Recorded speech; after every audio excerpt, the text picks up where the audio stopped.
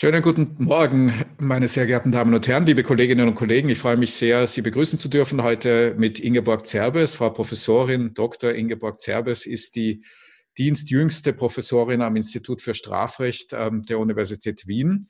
Dort ist sie seit Oktober 2019 wiederum tätig. Sie kommt allerdings aus Wien und hat viele Jahre in Wien verbracht als Angehörige des Mittelbaus, kennt also sowohl die Uni Wien wie auch eine deutsche Universität sehr gut. Sie war nämlich zwischen 2011 und 2019 Professorin für Strafrecht an der Universität Bremen. Sie ist, ich glaube, das sagen zu können, aufgrund ihres Lebenslaufs außergewöhnlich und außerordentlich international aufgestellt, auch und insbesondere für strafrechtliche Verhältnisse. Sie ist unter anderem Mitglied der Ständigen Deputation des Deutschen Juristentags. Sie arbeitet in der European Criminal Policy Initiative. Sie ist Herausgeberin diverser internationaler strafrechtlicher Reihen, unter anderem der European Criminal Law Review, ist Mitglied diverser wissenschaftlicher Beiräte, auch in Österreich, zum Beispiel im Beirat der Zeitschrift Juridicum mit K, und in vielen anderen auch administrativen Funktionen, zum Beispiel als Mitglied der Curricularkommission des Akademischen Senats der Uni Wien, auch wieder jetzt in Österreich in der Lehre, in der Forschung und in der Verwaltung voll angekommen. Ingeborg, ich freue mich sehr, dass du da bist. Vielen Dank für dein Kommen. Wie geht's dir? Ja, also erstens einmal auch dir vielen Dank, dass du mich eingeladen hast. Ich bin eigentlich sehr gespannt auf das Format und habe ein bisschen reingehört in letzter Zeit. Das gefällt mir sehr gut. Und ich hoffe, viele Leute damit zu erreichen und auch verfügbar zu sein für Fragen von vielen Menschen. Mir geht's sehr gut, muss ich sagen, trotz dieser Umstände, weil ich in einer sehr guten Situation bin, wie du, Legea. Wir können unseren Beruf sehr weitgehend und sehr interessant weitergestalten, auch wenn wir nicht unmittelbar in einem Raum mit anderen Menschen zusammentreffen. Das liegt daran, dass wir erstens mit Texten und Schriften arbeiten und auch Menschen nicht körperlich berühren müssen, wenn wir mit ihnen umgehen. Das heißt, Lehrveranstaltungen über Video abzuhalten oder über Podcast sehe ich mittlerweile, finde ich anstrengend, ja, aber ich sehe es auch als eine Herausforderung, diese Medien kennenzulernen und auch das eigene Verhalten in diesen Medien kennenzulernen, wie es ist, wenn man gefilmt wird, während man unterrichtet oder während man spricht, wie es ist, überhaupt nur einen Podcast aufzunehmen, also nur sprachlich in den Computer die Gedanken zu bringen, die man an die Studierenden bringen will, ohne Studierende unmittelbar gegenüber zu haben, sondern nur zu wissen, sie werden es später hören. Ich finde es auch eine Herausforderung, also dieses Medium kennenzulernen und die eigenen Gedanken zu entwickeln mit diesen Medien, die jetzt für die Uni relativ neu sind, finde ich spannend und ich kann es auch gut leisten, weil ich in einem angenehmen Haus bin mit einer angenehmen, guten Internetausstattung und Bibliothekszugängen überall. Im Übrigen bin ich gar nicht in Wien, sondern in der Schweiz. Ich bin nämlich dort hängen geblieben bei meinem Partner, aber das ist, es ist alles andere als ein Schaden, weil auch da habe ich alle Bibliotheksressourcen, Internetressourcen, die ich brauche. Ja, ja. Und was ist so das Lieblingsformat in der Lehre, das du jetzt entwickelt hast unter den neuen Möglichkeiten? Was findest du am besten? Was machst du am liebsten? Also mir macht eigentlich nach wie vor am meisten Spaß mit den Leuten unmittelbar. Also wenn ich sie sehe, wenn sie mich sehen, wenn ich unmittelbar mündlich auf Fragen antworten kann. Das finde ich, also ich finde es anstrengend, die ganze Zeit in den Bildschirm dabei zu blicken, aber das finde ich, da fühle ich mich wohl trotzdem. Also ich finde das schön und eine Sache ist mir aufgefallen, die mir sehr gefällt.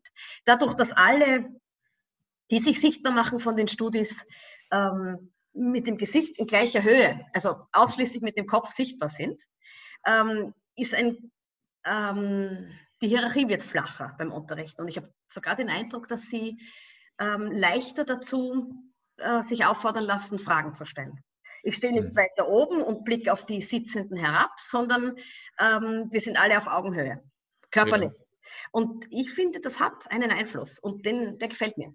Ja, und deine Studierenden schalten sich, so wie meine Studierenden, aber nicht oft sichtbar, oder? Nein, ja, nein. Das ist eine ganz interessante Erfahrung, nicht? Dass die Menschen offenbar sich lieber im Verborgenen befinden. Ja, das finde ich erstaunlich. Also ich führe darauf zurück, dass sie alle im Pyjama da kommen. Ja. Ich bitte dann immer, ich sage wenigstens 2, 3, bitte machen wir jetzt mit Gesicht gegenüber, damit ich ein anderes Redefeeling habe und das ändert sich sofort, wenn einer da ist. Aber sie sind sehr schüchtern, ja. Und also irgendwie bin ich nicht der Typ, der jetzt sagt, sie dürfen nur bleiben, wenn sie sich sehen lassen. Ja. Und findet bei dir auch, so wie bei mir, die eigentlich interessante Diskussion parallel im Textchat statt? Ja, ist auch ganz interessant, ja. Ganz oft, und das ist ganz herzig eigentlich. Und ich finde eben auch, mir kommt vor, die Studierenden werden ein bisschen lockerer. Ja, also sie trauen sich mehr zu schreiben, direkter etwas zu formulieren. Ja, also ich finde das ganz lustig. Und dann springe ich so hin und her zwischen mündlichen und, jetzt kommt eine Meldung. Und es ist ja auch für alle sichtbar, was die einzelnen Teilnehmerinnen melden. Ja. Wenn du so, ich meine jetzt abgesehen von Corona, deine Zeit in Wien vergleichst mit deiner Zeit in Bremen, was sind denn so die Hauptunterschiede, die dir so auffallen, sowohl was dein Leben als Professorin betrifft, wie auch was die Studierenden betrifft? Also ich bin viel besser in Wien aufgehoben. Das ist mir sehr klar. Ich weiß nicht, wie es dir geht. Aber ich habe mich auf der Bremer Uni, also unabhängig davon, dass mein Leben natürlich räumlich schwieriger war, ja, mit Partner in Basel und Uni Bremen und Familie in Wien. Also nicht nur diese räumliche Aufteilung ist natürlich anstrengend. Ich finde diese Uni Bremen verglichen mit der Uni Wien für mich weniger passend. Ich fühle mich in Wien besser aufgehoben, was die fachlichen Gegenüber betrifft, nicht nur im Strafrecht, sondern generell. Ich finde die Umgangsweise zwischen den Kollegen und Kolleginnen, aber auch bis hinauf ins Rektorat angenehmer, direkter. Vieles ist atmosphärisch und ich finde aber auch, noch etwas ist ganz wichtig, die Verhandlungen, die dazu führen, also über Ausstattung, über Lohn und so weiter, die man führt beim Beginn, also bei Übernahme des Lehrstuhls, aber dann auch weiterfolgend, wenn man irgendwie noch was Neues braucht. Ich fand die in Bremen immer extrem wenig transparent. Also ich habe mich, obwohl ich Juristin bin, immer irgendwie nicht ganz ausgekannt, wovon reden die eigentlich mit verschiedenen Gehaltsbestandteilen. Und in Wien war mir das von Anfang an völlig klar. Ja. Also es war ich war ganz erstaunt, dass das geht, dass alles, was verhandelt wurde, auch im Gesprächsprotokoll nachher in Erscheinung getreten ist, dass ein Anruf genügt hat, wenn ich eine offene Frage hatte und ich nicht 3 Monate warten musste auf einen Termin, wenn ich einen neuen Bleistift haben will. Ja? Also das ist jetzt sehr übertrieben ausgedrückt, aber ich finde, dass der Umgang Universitätsverwaltung im allerweitesten Sinn und wissenschaftlichen Angehörigen, den finde ich in Wien für mich angenehmer. Und wenn du über die Studierenden was sagen würdest, was würde dir so als Hauptunterschied auffallen? Also eigentlich finde ich die Wiener Studierenden habe ich eigentlich jetzt origineller kennengelernt, ja. Das kann man schwer pauschalieren. Ich habe natürlich auch ganz viele originelle Menschen kennengelernt, die da in Bremen im Unterricht gesessen sind. Aber irgendwie kommt mir vor, dass die leichter mit mir sprechen. Ja, dass die unmittelbarer und auch mich liebevoller wahrnehmen im Lehrveranstaltungsraum. So, aber sehr generalisiert betrachtet. Das sind, ich komme gut aus mit den. Ja. Wobei Bremen ja in Deutschland einen ganz speziellen Ruf hat, nicht? Also die Uni Bremen und die Juristen an der Uni und die Juristinnen an der Uni Bremen sind jetzt nicht irgendwie vergleichbar, zumindest vom Klischee und vom Ruf her, mit denen in Heidelberg oder in Freiburg, nicht? Das sind sie vielleicht nicht, aber der Ruf als sagen wir, als gute linke Uni, ich finde nicht, dass die Uni diesem Ruf gerecht wird. Ja. Ohne Wertung jetzt mal, aber das ist ein bisschen eine Farce, so wie es jetzt gefühlt wird. Eigentlich überhaupt nicht hierarchieflach und das, wofür die Uni ja immer steht in der Öffentlichkeit. Also ich finde ganz im Gegenteil. Ja, ich finde es wirklich ganz im Gegenteil. Ich weiß jetzt nicht, wer mir von der Uni Bremen zuhört und vielleicht sich sehr ärgert darüber, dass wir jetzt sagen. Also da muss ich halt. Bist ja nicht mehr dort, ja, bist ja nicht mehr dort. Ja, und ich meine, ich kann ja dazu stehen. Ich kann es ja auch begründen. Ja. Also meine Wahrnehmung vielleicht, wenn ich es kurz sagen darf, ich glaube, ich teile ganz viel von dem, was du sagst. Ich glaube, dass man ich war ja in Hannover, also gar nicht so weit weg von Bremen. sehr viel, was in Deutschland sehr bürokratisch ist Ja, hier einfacher möglich und direkter möglich und auch zwischenmenschlich zufriedenstellender möglich als ja, in Deutschland. Was die Studierenden betrifft, ist da, glaube ich, der Hauptunterschied, der mir immer noch sehr auffällt, diese Fixierung des deutschen Studiums auf das Staatsexamen und diese Charakterprüfung, die das eigentlich ist. Es ist ja viel mehr eine Übung in Demut als eine Übung im Wissen, ja. die in dieser Sowieso. Fixiertheit, Ja, in Österreich nicht oder nicht mehr vorhanden ist. Ja, das erzeugt dann mehr an Freiheit auch in der Lehre. Ja. Und der allerwichtigste Unterschied für mich persönlich diesbezüglich ist, dass ich viel mehr lernen kann, was ich forsche und nicht diesen Spagat fahren muss, der wahrscheinlich bei dir nicht so wichtig ist, aber bei mir immer wichtig war, dass ich dann plötzlich irgendwie, ich weiß nicht, Prüfungsrepetitorien im Erbrecht machen musste oder Falllösungsbesprechungen im Immobiliarsachenrecht, was auch tolle Themen sind, aber nicht so unmittelbar mit dem zusammenhängen, ja, worüber ich halt so den Rest des Tages denke. Ja. Und das ist aus meiner Sicht der wichtigste Vorteil hier in Wien, ja, diese ja, ja. Ja, Stärke der ja. Vereinbarkeit. In Wien sind einfach auch, also die sind personell unglaublich gut ausgestattet, dass man seine Spezialgebiete machen kann. Ja. Ja. Also ich finde auch, dass unsere Studis übrigens mittlerweile viel zu sehr eingedeckt sind mit Dauerprüfungen. Ja, also es wäre hier eine Entspannung, nicht die Idee Staatsexamen, ich glaube auch nicht, dass sie bessere Juristen bringt als bei uns, aber ich fände es auch besser, wenn unsere Studierenden mehr Zeit hätten, sich mit den Sachen zu widmen und nicht von Prüfung zu Prüfung lernen. Das machen sie nämlich. Also sie sollten, finde ich, mehr Zeit haben, sich einfach kritisch mit dem Zeug auseinanderzusetzen, das sie hören. Und nicht nur sagen, was brauche ich jetzt schnell einsaugen, was muss ich jetzt abrufbar haben in einem halben Jahr. Ja. Das ist, also, und das liegt ein bisschen an unserem Studienplan. Ich denke, also mein Wunsch wäre, den ein bisschen zu entstressen. Im Hinblick auf die Vielzahl der Prüfungen, auf die sehr bindend sind. Aber Staatsexamen stimmt. Also ich finde, das raubt wirklich fast von Anfang an, nach dem zweiten Semester, den Studierenden fast die Möglichkeit, sich zu interessieren. Weil sie dann schon zugespitzt sind, was hole ich jetzt da heraus für die in 4 Jahren stattfindende große Prüfung. Ja, und es befördert auch eine ganz bestimmte, aber nicht die einzige Art, wie man juristisch denkt, nicht? Also man wird wirklich darauf dressiert, halt Fälle zu lösen, die Scheinrealitäten reproduzieren, ohne über die Scheinrealität irgendwie zu reflektieren und ohne über das rundherum irgendwie nachzudenken. Und du musst wissen, was die Judikatur sagt, ja? Und das musst du wiedergeben, was die Judikatur sagt, in dem vorgegebenen Schema. Kritisch studieren oder mit kritischem Denken studieren ist halt wirklich was anderes. Ja, und im Strafrecht, soweit ich das in Deutschland von außen beobachtet habe, kam da noch hinzu, dass man eben nicht nur Judikatur reproduzieren muss, sondern auch noch irgendwelche Lehrmeinungen mit Frau Meier meint A, Herr Müller meint B.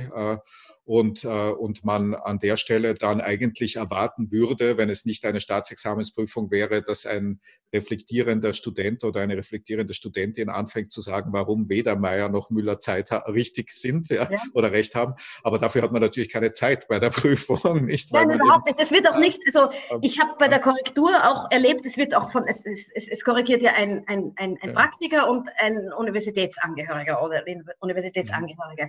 Und die Praktiker haben eine selbstständig andere Lösung niemals respektiert. Das habe ich nicht erlebt. Ja. Ich bemühe mich schon drum, ich habe mich auch darum bemüht, ja. Aber es kommt ja gar nicht zustande. Normalerweise kommt es gar nicht zustande, weil sie bemüht sind, sozusagen den Meinungsstand zu bringen. Ja. Und den Meinungsstand anderer. Und gleichzeitig ist es, dass diesen Trend, glaube ich, beobachten wir auch in Österreich, aber in Deutschland ist er noch stärker.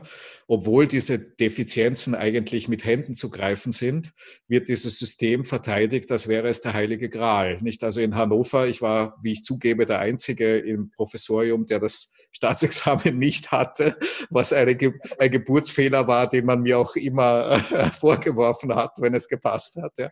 Aber ich habe mit großer Verwunderung und großem Befremden über die Jahre verfolgt, wie man auf der einen Seite mit Händen greifen konnte und das auch unbestritten war, dass dieses System Defizienzen hat, aber auf der anderen Seite es völlig unmöglich war, an irgendeiner Stelle darüber nachzudenken, ob man es vielleicht irgendwo ändern könnte. Und zwar in ganz banalen Dingen, wie zum Beispiel könnte man vielleicht erlauben, dass die Menschen maschinenschriftlich antworten, statt nur handschriftlich. Ja? Oder könnte man erlauben, dass irgendwie bestimmte Kommentare zugelassen werden Ja, oder bestimmte Gebiete nicht mehr geprüft werden und so weiter. Nicht? Also es ja, war wirklich gruppendynamisch interessant zu sehen, wie ich habe dann auch irgendwann aufgehört, weil ich eben diesen Geburtsfehler hatte und daher schon deswegen nicht ernst genommen wurde. Es war wirklich gruppendynamisch interessant zu sehen, wie reflexartig aufgrund, also ich habe es mir dann immer psychoanalytisch erklärt, ja, aufgrund sozusagen der Kränkung, die man erlebt hat, indem man selbst durch dieses System gegangen ist und die man überlebt hat, das dann unmöglich macht, an dem System irgendwas zu ändern, bei evidenten Defizienzen. Ja. Also, ja. Ich also auch also die Fremdkörpereigenschaft habe ich natürlich auch. ja.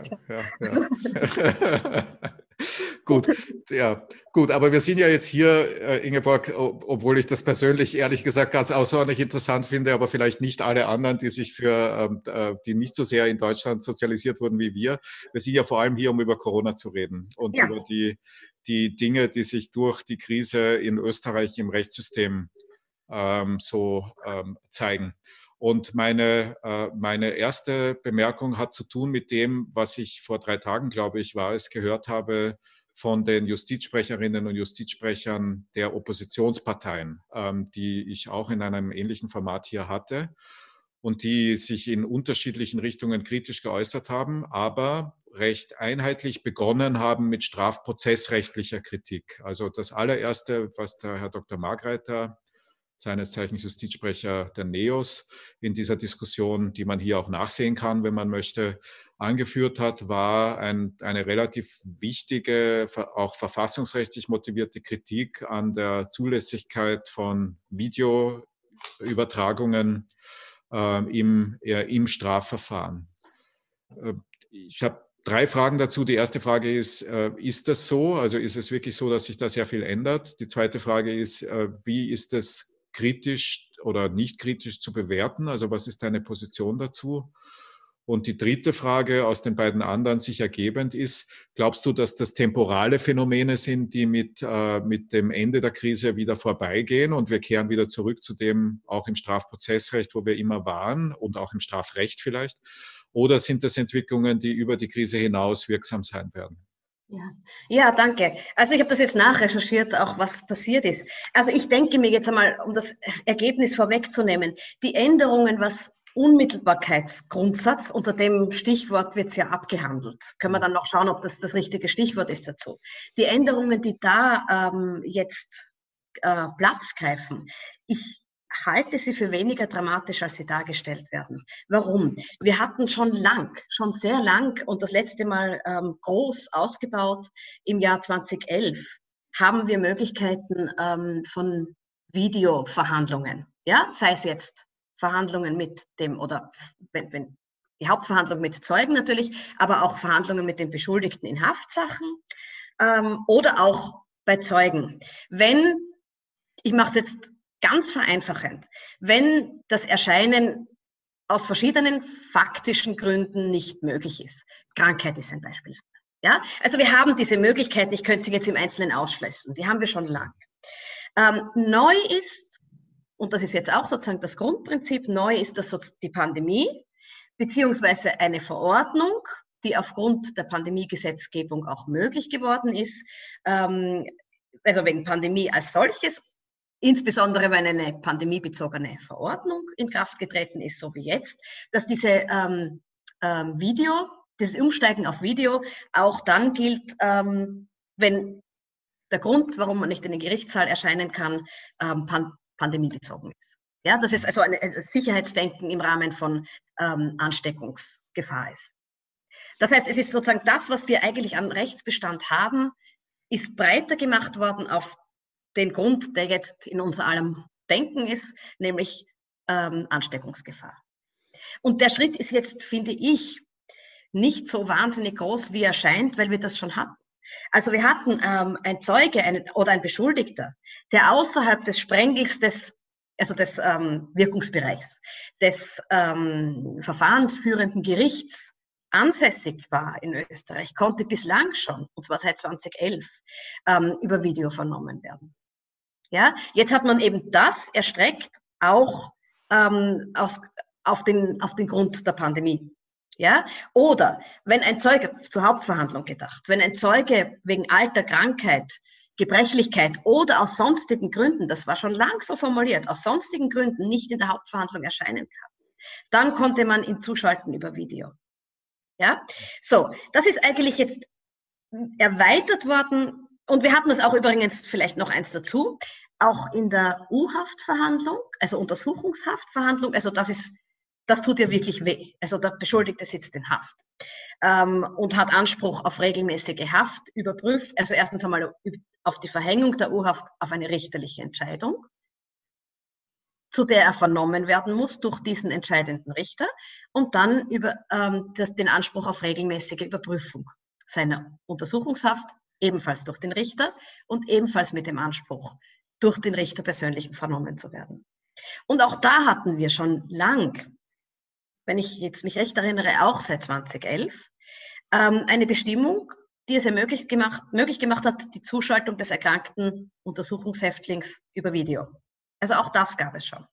Und jetzt neu ist eben, dass man diese Zuschaltmöglichkeiten erstreckt hat auf die erste U-Haftverhandlung, dass man gesagt hat, der von der Polizei festgenommene, der jetzt in Anspruch hat, binnen kürzester Zeit vom Richter vernommen zu werden, allerkürzester Zeit.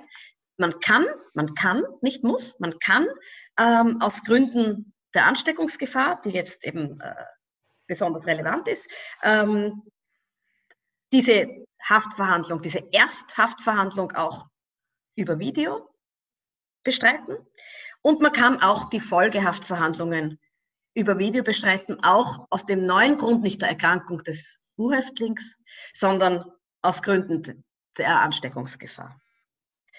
Ja, soweit, so gut. Also es ist praktisch bei dem, was wir jetzt bereits an Videovernehmungsbestand haben, ist jetzt die Pandemie und die Verordnung bezogen auf Pandemie als weiterer Videovernehmungsgrund dazugekommen.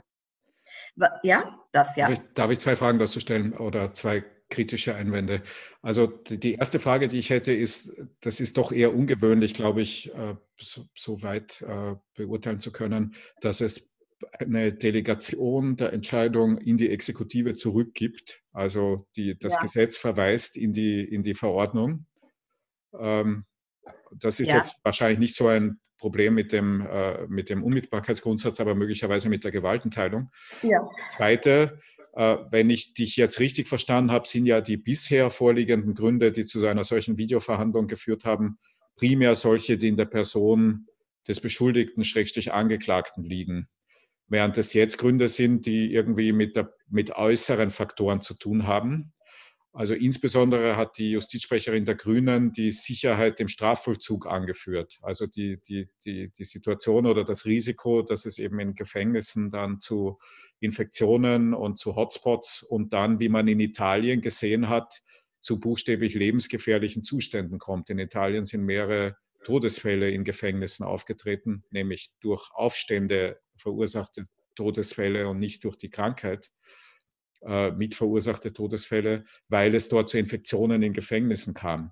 Das hat, also ich verstehe völlig, dass es gute Gründe gibt, Infektionen in Gefängnissen zu vermeiden. Es hat aber natürlich nichts zu tun mit der Verfahrensposition des individuell Beschuldigten, / Angeklagten und dessen und den Grundrechtseingriffen, die er dadurch ertragen muss. Nicht? Ja, natürlich. Also natürlich ist das ein großer Schritt mehr und als die Gründe, wie du richtig sagst, die Krankheit, die im Beschuldigten selber liegt, also in der Sphäre, das ist nicht Schuld, aber die Sphäre des Beschuldigten, aber das ist eine Abwägungsfrage. Und es ist jetzt eine Abwägungsfrage und das halte ich für eine vorübergehende, ich hoffe, für einen vorübergehenden Einschnitt, wo man sich anschauen muss, also ich bin keine Ärztin und kann nur das für richtig halten, was die meisten Ärzte zu der Ausbreitung meinen. Dann würde ich das jetzt einmal so auf den ersten Blick für nicht unverhältnismäßig halten. Diesen Einschnitt jetzt vorübergehend in Kauf zu nehmen auch Gründe, die jetzt nicht in der Sphäre des Beschuldigten sind. Er hat die Möglichkeit, also er wird ja gehört. Es ist, Unmittelbarkeitsgrundsatz ist ein problematischer Begriff in dem Ganzen. Vielleicht kann ich dazu noch was sagen. Aber er wird gehört. Ja, er wird gehört und er wird gesehen dabei. Eine Frage ist offen und das sehe ich kritisch. Wie ist es mit der Beiziehung des Verteidigers? Also das muss wirklich, es gibt keine Einschränkung, keine gesetzliche und schon gar nicht über Verordnung, die seinen Verteidigerbeistand einschränkt. Das muss also gewährleistet sein. Also diese Videovernehmung muss ihm ermöglichen, dass er mit dem Verteidiger arbeitet. Und dann ist die Frage, wie aktiv ist sein Verteidiger. Das kann man nur hoffen, er ist aktiv genug. Aber immer ist die Verteidigung von Untersuchungshäftlingen jetzt auch nicht ganz, wie wir es uns irgendwie aus Filmen vorstellen, sondern es ist auch oft irgendwie weniger Aktivität des Verteidigers. Das halte ich für ein Problem. Also die Begleitung des über Video zugeschalteten Beschuldigten durch den Verteidiger und seine Möglichkeiten, sich mit diesem abzusprechen. Das ist eine Frage. Und ein viel, viel größeres Problem sehe ich darin, dass, jetzt muss ich die Bestimmung raussuchen, dass,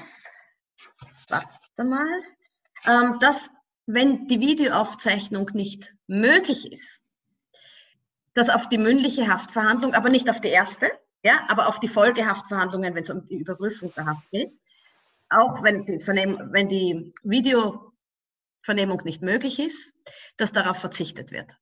Das halte ich für wirklich problematisch. Die Anordnung, dass es, wenn nicht möglich, verzichtet wird, ohne dass irgendwo gelistet wird, was heißt, die Videoaufnahme ist nicht möglich. Ich meine, überleg mal, wie einfach eine Videoaufnahme eigentlich geht. Welche Umstände sollten eine Videoaufnahme in so einer Situation unmöglich machen? Ja, diese Regelung halte ich für, das ist wirklich ein Schritt mehr. Nämlich gar nicht Unmittelbarkeit, ohne rechtliches Gehör.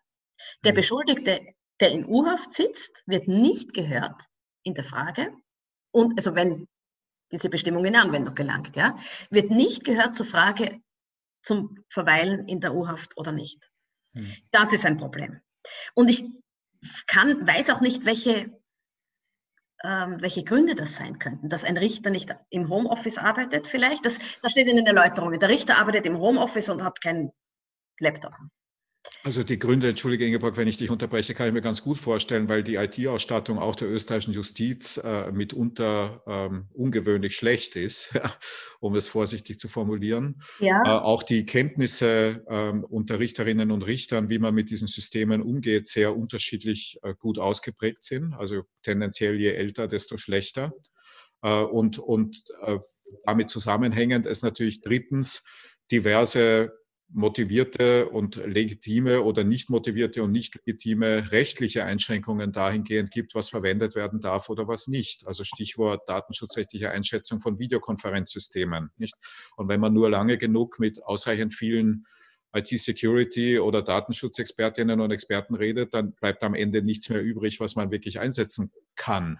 Ja, also es geht einsetzen darf, das ist eine Frage, aber hier geht es um nicht möglich, also um ein Faktum. Ja, wenn ich mich jetzt als Richter wenn ich mich als Richter auf die Position zurückziehe, in meinem Homeoffice geht nur A, B und C und alle drei sind datenschutzkonform nicht einsetzbar, was keine völlig absurde Position wäre, weil es zu jedem Videosystem irgendjemand gibt, der das vertritt, dann ist das, würde ich vermuten, ein Grund, der dazu führt, dass man die Einschätzung mal formulieren kann, also die Einvernahme per Video wäre in meinem Homeoffice nicht möglich. Ja. Also. Das ist aber nicht möglich. Das ist ein nicht möglich, das ist ein nicht dürfen. Also das ist die Rechtsauffassung des Richters, der sagt, ich darf nicht.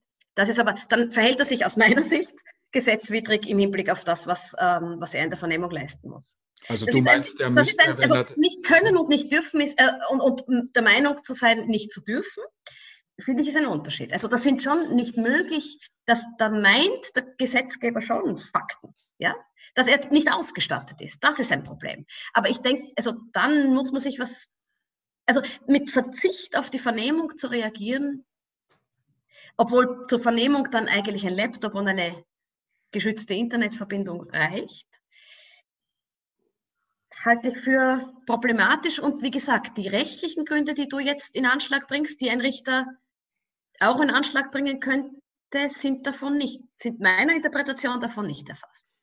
Okay, Ja? das finde ich sehr interessant. Ja, das ist, bin neugierig, ich kenne keinen Anwendungsfall, ja, aber also da würde nicht stehen möglich. Es gibt ja auch die Diskussion, ob nicht möglich oder rechtlich nicht zulässig. Diese Diskussion gibt es auf einer anderen Ebene auch, und zwar eine uralte Diskussion. Es geht darum, bei der Verlesung von Zeugenprotokollen in der Hauptverhandlung. Die ist grundsätzlich verboten. In der Hauptverhandlung muss jeder Zeuge unmittelbar auftreten, als Person und selber vernommen worden. Angesicht zu Angesicht dem Richter gegenüber. Und es gibt einen Ausnahmsgrund, nämlich auch, wenn, wie heißt das jetzt da genau, ich kann die Texte natürlich nicht auswendig, wenn das Erscheinen in der Hauptverhandlung, wenn das Erscheinen wegen ein Alter, Krankheit oder Gebrechlichkeit oder entfernten Aufenthalts oder aus anderen erheblichen Gründen füglich nicht bewerkstelligt werden kann. Die herrschende Interpretation ist auch da, füglich nicht bewerkstelligt werden kann. Das nicht rechtliche Gründe, sondern nur faktische Gründe dagegen sprechen. Also das stellt sich im Zusammenhang mit verdeckten Ermittlern, wo man dann nur das Protokoll der Aussage verlesen will, um die verdeckten Ermittler nicht in der Hauptverhandlung zeigen zu müssen. Ja? Und das ist ein Nicht-Können, sondern ein mitunter Nicht-Dürfen. Ja? Das ist dieser Streit um wir steigen auf Video um, weil das persönliche Erscheinen nicht bewerkstelligt werden kann, wird gängig interpretiert als faktische Unmöglichkeit. Und ich würde das ohne weiteres auch übertragen auf diese Bestimmungen, über die wir jetzt gerade sprechen, nämlich die Frage, was heißt, ein Video ist nicht möglich? Ja, die Videoaufnahme ist nicht möglich, dann sind es aber nicht. Weil die rechtlichen Gründe gibt es immer. Dann dürfte es ja nie zulässig sein. Diese rechtlichen Gründe gibt es immer und die sind ja gerade nicht anerkannt, weil gesagt wird, es ist überhaupt so, grundsätzlich muss persönlich vernommen werden. Ja, von Angesicht zu Angesicht, der Beschuldigte ist vorzuführen und muss den Richter sehen.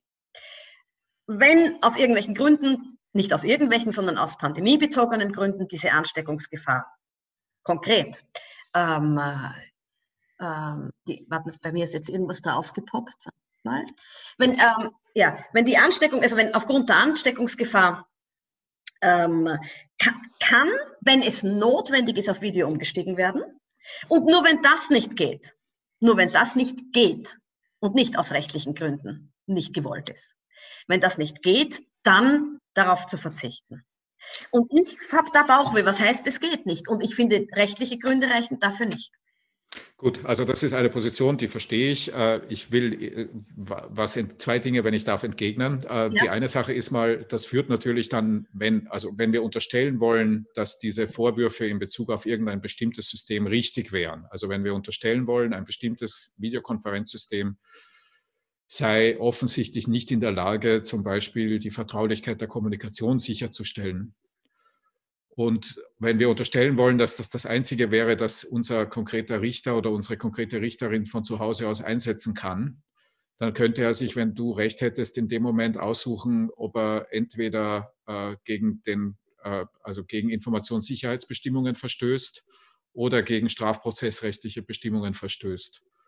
Und in dieses Dilemma kann man ihn, glaube ich, nicht guten Gewissen lassen, den Richter oder die Richterin. Ja, aber dann müsste der Richter, zumal erst recht, wenn dann sich dieses Risiko auch realisieren würde, was natürlich erst recht wieder Auswirkungen auf die grundrechtliche Position des Angeklagten hätte. Also wenn diese Hauptverhandlung dann irgendwie auf YouTube endet, weil irgendwie das System gehackt wurde, und das persönlichkeitsrechtliche Eingriffe zulasten des Angeklagten mit sich brächte etc. Also in diese Situation, glaube ich, kann man den Richter oder die Richterin nicht bringen. Und zweitens, noch wichtiger, wenn es wirklich richtig wäre, dass es darauf ankäme, was dem individuellen Richter oder der individuellen Richterin möglich wäre in ihrem Homeoffice, dann ist das hochgradig arbiträr.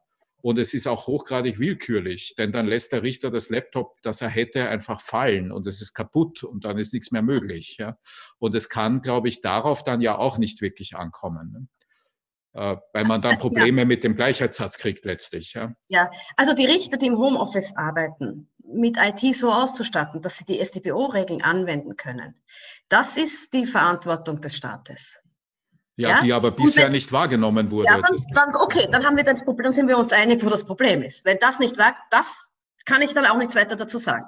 Ja? Und wenn ein Richter Amtsmissbrauch begeht, indem er seine EDV-Sachen zerstört, ja, dann, also naja, ob das ein Amtsmissbrauch ist, weiß ich nicht. Also, ja, oder halt, also jedenfalls ein unredliches Vorgehen. Ja, also ein hochgradig unredliches Vorgehen. Das würde ich jetzt nicht. Auch das weiß ich nicht, entschuldige, weil wenn deine erste Prämisse richtig wäre und ich wäre Richter, dann würde ich sagen, das ist hier gerade ein Konflikt. Ich kann mal aussuchen, welche Regel ich nicht beachte. Ja. In dieses Dilemma will ich mich nicht begeben. Also löse ich das Dilemma durch Herstellung faktischer Unmöglichkeit. Das ist nicht unredlich. Ja, und naja, also er müsste das Problem, also erstens mal, die Verantwortung für die EDV-Ausstattung der Richter, so dass sie sogar im Homeoffice Haftverhandlungen führen können. Wenn diese Verantwortung, die beim Staat liegt, nicht entsprechend erfüllt wird, dann sind wir uns einig, dann haben wir eine Regelung, die hochproblematisch ist. Und es ist dem ausgewichen durch diese Regelung dieser Kann-Bestimmung. Ja? Wenn ein Richter sagt, das geht nicht. Das geht nicht. Also sagen wir so, es ist, ich kann den Inbegriff einer Verhandlung, nämlich auch die Vertraulichkeit einer Verhandlung, kann ich als solches wirklich nicht herstellen. Das Risiko ist sichtbar und greifbar, dass es am nächsten Tag auf YouTube gespielt wird. Ja? Und dann verzichtet er sozusagen auf ich möchte wissen, welcher Richter das wirklich so schlecht ausgestattet ist, und er verzichtet darauf. Diese Regelung gibt es von mir aus anwendbar für diese Fälle. Ich halte sie nur für falsch, weil die Verantwortung verschoben wird. Die Verantwortung, die Ausstattung der Richter so zu machen, dass sie im Wesentlichen geschützt Haftverhandlungen führen können, diese Verantwortung müsste der Staat übernehmen. Ja? Und zwar finanziell und entsprechend ausstatten. Also das kann ich jetzt strafrechtlich nicht mehr lösen. Ja? Also das ist aus meiner Sicht das Problem. Also die Bestimmung ist das Problem, das verzichtbar ist. Ich halte rechtliche Erwägungen nicht für einen Verzichtbarkeitsgrund, wenn es sozusagen ins Faktische kippt. Ja? Die Grenzen sind da fließend, du hast ja die Fälle genannt. Dann wird das insofern gelöst durch diese Bestimmung des Verzichtes, aber ich halte das für falsch gelöst. Man sollte es lösen durch eine wirklich gute Ausstattung. Und wenn es wirklich nicht geht, muss es halt, also der österreichische Staat musste auch schon Leute enthaften, weil die Haftfrist abgelaufen ist. Auch das gibt es. Ja, also wenn die Bestimmungen, die die U-Haft begrenzen, nicht eingehalten werden können, dann ist die nächste Konsequenz eine Enthaftung. Aber vielleicht versucht man sich durch diese Regelung, ich weiß auch nicht, ob sie angewendet wird, dass wirklich ein Richter sagt, ich verzichte darauf, den Beschuldigten zu sehen, der in Haft sitzt und auf seine Verhandlung wartet. Ja, nur im äußersten Notfall, im alleräußersten Notfall. So ist es ja auch geschrieben und so ist es gemeint. Ja, aber problematisch ist sie allemal. Problematisch ist sie allemal, weil die Verantwortung, EDV-Ausstattung zu bewerkstelligen, abgeschoben wird in diese prozessrechtliche Erleichterung. Gut, ich würde gern, wenn ich darf, 2 Folgefragen stellen. Die eine ist eine ganz empirische, ob du Kenntnisse hast, die du mit uns teilen kannst über die EDV-Ausstattung in österreichischen Gerichten und über die IT-Kompetenz österreichischer Richterinnen und Richter, wie du das einschätzen würdest. Und das Zweite, weil du jetzt doch recht optimistisch sozusagen an den Berufsethos der Richterinnen und Richter appelliert hast, indem du gesagt hast, du weißt gar nicht, ob das anwendbar ist, also angewendet werden wird, also ob Richterinnen und Richter dann wirklich auf die Einvernahme verzichten werden, möchte ich doch noch mal in Erinnerung rufen, dass das zentrale Argument auf der Regierungsseite für die Notwendigkeit dieser Bestimmung war, das Infektionsrisiko in Haftanstalten zu reduzieren.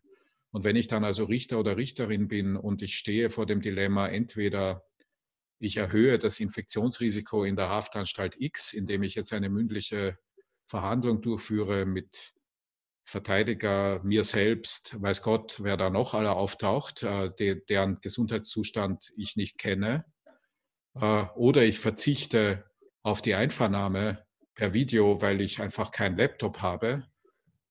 Aber das Infektionsrisiko ist wichtig genug, um den Verzicht opportun erscheinen zu lassen. dann wäre das also ist zumindest nicht völlig abstrus, dieser Gedanke, glaube ich. Ne? Nein, Und es führt zu einer Abwägungsproblematik mit so vielen Unbekannten auf Seite des Richters oder der Richterin, dass man das auch rechtlich nur sehr schwer überprüfen kann. Ne? ja, ja, ja. Ja. Das kann man auf jeden Fall, also das ist es. Ich finde das wenig bestimmt auch, es ist die Videosache nicht möglich. Ich finde es auch sehr, also das ist hochproblematisch und auch wenig bestimmt. Ja, da hast du recht. Das ist eine Norm, die bedenklich ist und ich hoffe, dass sie so nicht bleibt. Ja, das ist das eine. Und das Zweite, was hast du noch gefragt? Ja, ich weiß nicht, wie gut die Richter und Richterinnen ausgestattet sind. Also vielleicht ist es naiv, aber ich habe das Gefühl, dass irgendwie jeder schon mit einem Laptop und einer Kamera zumindest unterwegs ist. Ja, und ein gesichertes Internet hat zu Hause. Aber ich weiß es nicht. Also Zahlen habe ich sicher nicht. Ich habe, wenn dann, einzelne Richterinnen und Richter, die ich kenne, von denen ich das weiß. Aber das ist keine Gesamtdarstellung, die ich liefern kann. Ich habe auch keine Gesamtdarstellung. Ich habe auch sozusagen anekdotische Eindrücke, klarerweise, aber genau. die sind vielleicht gar nicht repräsentativ. Ja. Gut. Was gibt es sonst im Strafrecht an Diskussionen, die derzeit rund um Corona läuft? Gibt es Bereiche, die du speziell nennen könntest? Ja, also wir haben gutes altes Strafrecht im Hinblick auf die Gefahr, andere mit übertragbaren Krankheiten anzustecken. Das ist eine alte Norm, oder das sind alte Normen, die gibt es in Vorsatzvariante und Fahrlässigkeitsvariante, die Gefährdung von Menschen durch übertragbare Krankheiten. Vorsatzvariante ist die eine, relativ streng bestraft, Fahrlässigkeitsvariante gibt es auch. Also eine solche Gefährdungshandlung, Fahrlässig begeht, ist auch strafbar und zwar auch gar nicht so gefügt, ja, bis zu einem Jahr. Das ist mehr als Körperverletzung, mehr als fahrlässige Körperverletzung. Wer eine Handlung begeht, die geeignet, nein, das ist genauso viel wie fahrlässige Körperverletzung. Es geht um eine Handlung, die geeignet ist, die Gefahr der Verbreitung einer übertragbaren Krankheit unter Menschen herbeizuführen. Ja? Und diese Norm, die hatten wir eigentlich, also der Hauptanwendungsfall bisher war HIV-Infektionen. Ja? Der Hauptanwendungsfall, wobei die Anwendungsfälle minimal wenige sind. Ja? Also wir haben kaum Verurteilung für diese Delikte. Aber das kann natürlich sein, ein Delikt, das wieder auflebt. Ja, dieser 179 StGB. Jetzt ohne den als solchen zu bewerten, ihn zurückzunehmen, wäre, glaube ich, auch in Zeiten wie diesen jetzt das falsche Signal. Diese Bestimmung, aber auch sogar, wir haben Judikatur dazu, dass die Ansteckung mit einer Krankheit, die wirklich zur Krankheit nachweisbar geführt hat, also wenn wirklich der Ansteckungsherd durch eine Person nachweisbar zur Krankheit der anderen Person geführt hat, ist es auch eine Körperverletzung. Ja? Also vorsätzlich mitunter oder fahrlässig. Und man könnte sozusagen die Fahrlässigkeit jetzt im weitesten Sinn, ohne da Details zu nennen, ableiten aus der Verletzung von kontaktbeschränkenden Regelungen, die man begeht, obwohl man Anzeichen einer Infektion hat. Gut, jetzt ist das Delikt, auf das man schauen muss sozusagen, oder das im Strafrecht, dass das materielle Strafrecht zur Corona-Krise ist, wenn du so willst. Und jetzt die große Diskussion, die jetzt geführt wird, die ich gerade mit dir noch einmal vertiefen möchte, weil du weißt wahrscheinlich einiges sogar noch besser als ich, ist diese Corona-Tracing-App, die eingeführt werden soll und gepriesen wird und erstaunlicherweise von vielen Datenschützerinnen und Datenschützern als relativ wenig bedenklich qualifiziert wird. Ja, also das Prinzip, aber unterbrich mich, wenn ich was Falsches sage, bitte. Das Prinzip ist jenes, dass man eine bestimmte App auf sein Handy lädt, das natürlich mit einer Bewegungserkennung, mit einer Standarderkennung gekoppelt sein muss, dass wenn man jemanden anderen trifft, der diese App auch geladen hat, diese Handys die Information darüber austauschen, dass sie sozusagen in Kontaktnähe waren. Und wenn einer dieser beiden Personen positiv getestet wird, dass die andere Person eine Warnungsnachricht kriegt und gebeten wird, dann sich selber in Quarantäne zurückzuziehen. ist das ungefähr das Prinzip, das jetzt ist, ja? So. Und alle sagen ja, das ist anonym. Also es wird nicht die Person genannt, demjenigen, der die Warnung bekommt, sondern es wird nur gesagt, du hast Kontakt gehabt mit jemandem, der infiziert ist, also begib dich in Quarantäne. Und es geht am Handy selber, ist nur die ID des anderen jeweils gespeichert. Und auch, das ist das, was ich gehört habe, nur, ich komme gleich dazu, was dieses nur bedeutet oder was es nicht bedeutet, am eigenen Handy jeweils. Ja? Also, dass diese Daten, die Kontaktdaten mit anderen Corona-App-Eigentümern, ja, dass diese Kontaktdaten auf meinem Handy gespeichert werden, beziehungsweise auf dessen anderen Handy gespeichert. Okay, man kann ja sagen, das ist auf meinem Handy wunderbar in Sicherheit. Aber im Strafprozess, und deswegen habe ich jetzt nämlich das ausgeführt vorher mit dem strafrechtlichen Risiko, das man vielleicht eingeht, wenn man sozusagen mit Symptomen unterwegs ist. Im Strafrecht gibt es eine traditionelle Ermittlungsmaßnahme, die auf der Hand liegt. Das ist die Beschlagnahme. Oder jetzt heißt es Sicherstellung und später Beschlagnahme. Ja? Aber man kann Sachen, die jemand versichert, der verdächtig ist, oder auch die jemand versichert, der nicht verdächtig ist, Sachen, die als Beweisgegenstand dienen könnten bei einem Verdacht, die kann man sicherstellen. Und die Sicherstellung eines Handys bedeutet, dass man das auch auslesen darf. Ja? Das heißt, wenn man das wahnsinnig verharmlost, diese App, die hier freiwillig installiert werden soll und die beworben wird, komme ich aber schon dazu, dass man die Menschen dazu bringt, Beweismittel gegen sich selber zu schaffen. Ja? Beziehungsweise Beweismittel gegen sich selber zu schaffen. Und das ist nicht einmal, ich selber müsste verdächtig sein, eine Straftat begangen zu haben.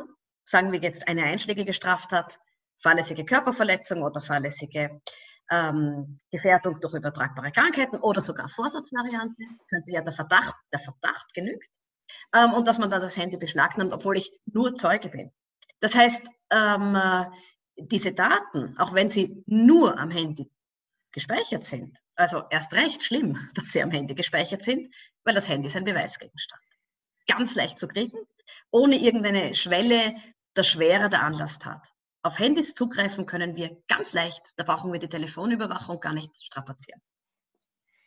Das halte ich für eigentlich das größere Problem. Ja, bitte. Das war's. Ja, okay, entschuldige. Ich würde gern, also ich fange ganz banal an und dann werde ich ganz intensiv auf das eingehen, was du am Ende sagst, wenn ich darf. Ja. Die ganz banale Frage ist mal, was diesen Tatbestand betrifft. Warum erfüllt man den nicht, wenn man mit Schnupfen ins Büro geht?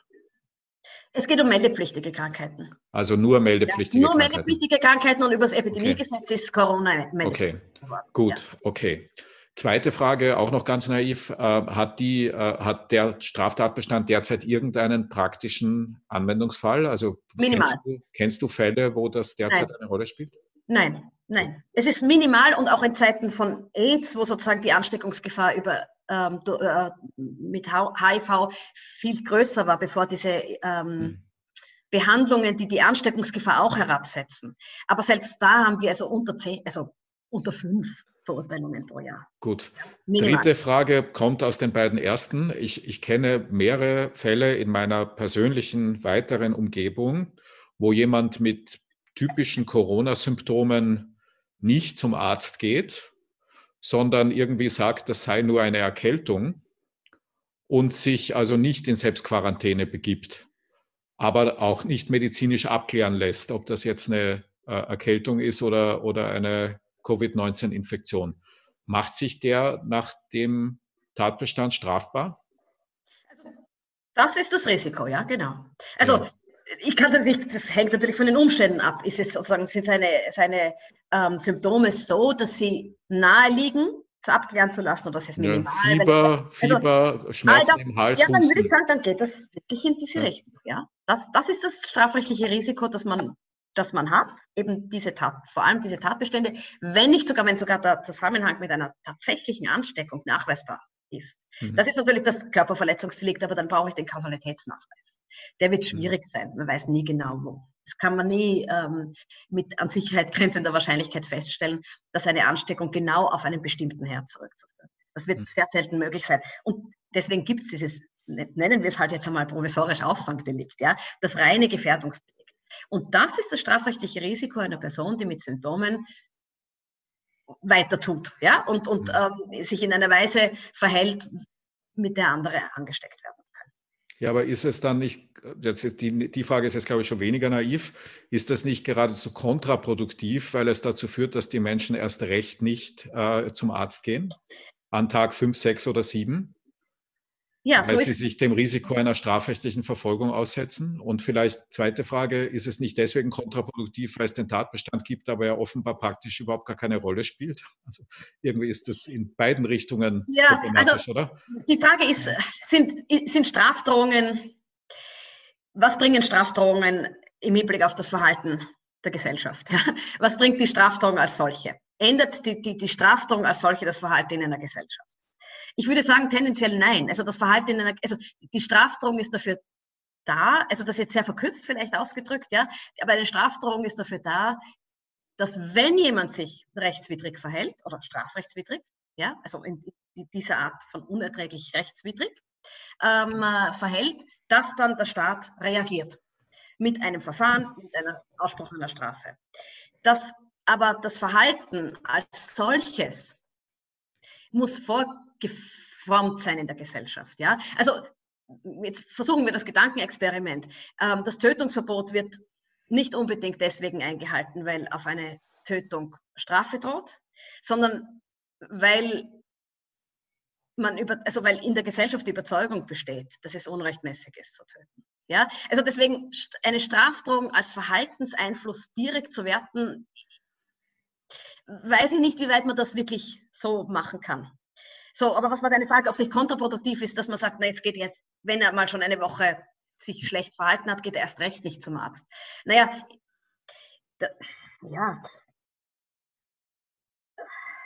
ich meine, es steigert natürlich dann sein Risiko. Weil wenn er sagt, nach einer Woche, na jetzt ist es aber ziemlich deutlich. Also je deutlicher für ihn die Symptome werden, desto eher müsste er sozusagen abklären und dürfte sich nicht weiter unbefangen verhalten. Das sind fließende Übergänge. Ich kann nicht sagen, und ab jetzt ist man strafbar. Das heißt, je früher der zum Arzt geht, desto kleiner ist letztens sein Risiko. Und dass er, wenn er mal schon einen Monat nicht beim Arzt war oder dass er dann auch nicht mehr geht, ja, das könnte natürlich sein. Ja, aber ich glaube, dass bei jemand, bei dem das Verhalten schon so ausgeprägt ist, dass er nicht geht und nicht geht und nicht geht, dass das dann auch keine Rolle mehr spielt und dass er dann sagt, und jetzt gehe ich erst recht nicht, weil jetzt mache ich mich strafbar. Naja, das glaube ich, dass mir eher als typisch vorschwebende Verhalten ist. Das sind irgendwelche junge Menschen, die ein geringes Risiko haben, an dieser Krankheit ernsthaft zu erkranken, im Sinne von, dass es für sie selbst lebensgefährlich wird. Und die sich einfach den Stress nicht antun wollen, da jetzt bei irgendeiner Telefonnummer anzurufen, wo sie stundenlang glauben, in Warteschleifen zu hängen und dann kommt irgendjemand und stellt unangenehme Fragen und es wird im sozialen Umfeld erzählt und so weiter und die dann zu bequem oder zu faul oder was auch immer sind, um zu sagen, ich gehe jetzt diesen Weg. Ja? Und also ich vermute übrigens, dass es diesen Fall gar nicht so selten gibt derzeit, dass es also eine relativ hohe Dunkelziffer gibt, die einfach aus den nicht getragenen sozialen Kosten einer Eigendiagnose entstehen. Ja? Und bei diesen Leuten könnte ich mir vorstellen, dass die halt dann ein paar Tage lang weiter tun und dann einfach wieder Anführungszeichen gesund sind. Ja? Und dass bei der Abwägung, ob ich das dann melde oder nicht, auch eine Rolle spielen mag, welchem Risiko sozialer Ächtung und dann gar strafrechtlicher Verfolgung ich mich aussetze. Ja, melde. Ja, das ist aber durchaus vorstellbar. Darf ich jetzt eine wahrscheinlich sehr schwierige und sehr präzise Frage dazu stellen, die mir gerade eingefallen ist? Wie ist denn das richtige Verhalten des Arztes im Verhältnis ärztliche Schweigepflicht versus meldepflichtige Erkrankung? Ja, die ärztliche Schweigepflicht, es gibt Bestimmungen, die die ärztliche Schweigepflicht durchbrechen. Ja, und ich habe jetzt gesehen bei der Corona-Gesetzgebung, bin aber noch nicht zum Weiterlesen gekommen, ja, dass dieses Ärztegesetz auch geändert worden ist. Und ich bin ziemlich sicher, das geht in die Richtung, die du andeutest. Ja. Dass ein weiterer, ich habe mich jetzt um Strafrecht beschäftigt, habe schon gesehen, ich muss mich jetzt Ärzte, weil da sind die Schweigepflicht und Aussageverweigerungsgründe im Rahmen von medizinischen Berufsausübungen sind würde ich mal sagen, in irgendeiner Form eingeschränkt worden. Ich weiß es jetzt nicht, aber wahrscheinlich ins Gegenteil verkehrt, würde ich vermuten. Nicht? Also vermutlich darf ein Arzt nicht nur nicht schweigen, sondern er muss das melden, würde ich vermuten. Ja. Aber das führt doch dann, das führt dann dazu, dass plötzlich in irgendwelchen Behandlungssituationen Ärzte vor ein Dilemma geraten. Da ist dann irgendein Patient vor Ihnen, der sagt, ich habe das jetzt seit 10 Tagen und jetzt komme ich letztlich doch zu Ihnen. Ja. Und der Arzt oder die Ärztin dann eine Meldepflicht trifft, die zum Risiko einer strafrechtlichen Verfolgung führt.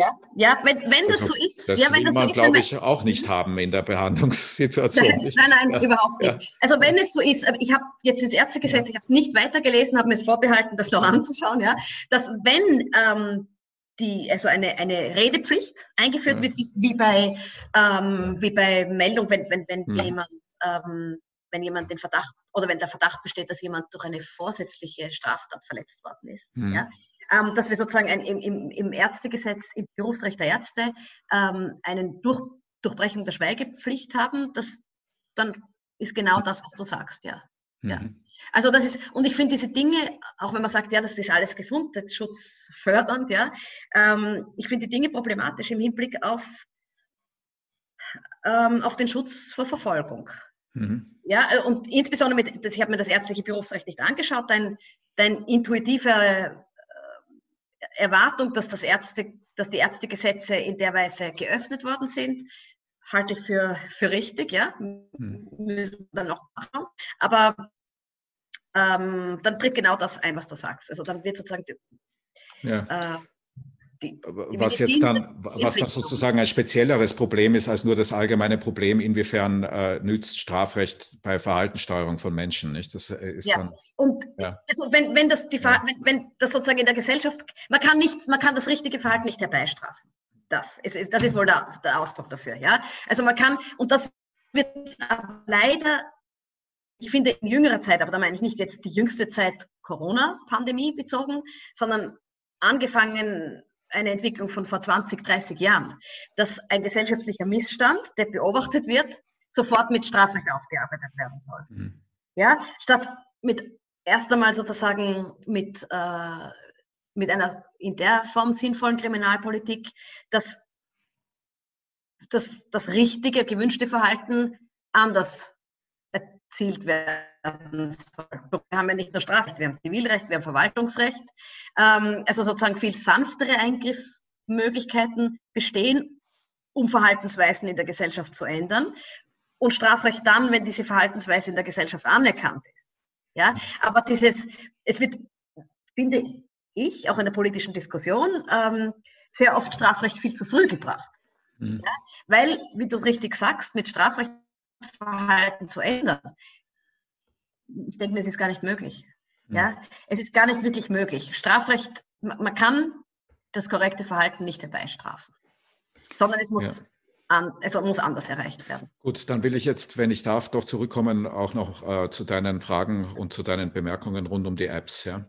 Also vorneweg, ich sehe das Risiko einer nicht intendierten Selbstbelastung ganz stark, genauso wie du. Ja. Und ich sehe auch so wie du, dass das ganz erstaunlich wenig eine Rolle spielt in der öffentlichen rechtspolitischen Diskussion.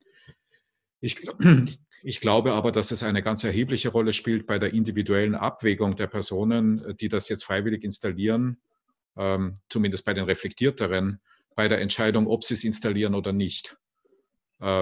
Weil ja bei der Roten Kreuz-App noch ein zusätzliches Problem dazukommt, nämlich dass die Information über die Infektion eines meiner Kontaktpunkte auch von dem Kontaktpunkt selbst kommen kann und nicht von einem Arzt oder einer Ärztin. Also wenn wir beide einander getroffen hätten und einer von uns beiden hätte den Verdacht, infiziert zu sein, dann könnten wir den anderen davon informieren, ohne eine Diagnose herbeigeführt zu haben. Was dann beim anderen von uns beiden noch als zusätzliches Unsicherheitselement hinzukommt, nämlich wie glaubwürdig ist Ingeborgs Verdachtsmeldung, sie ist doch auch sonst eine Hypochonderin fiktiv gesprochen. Ja.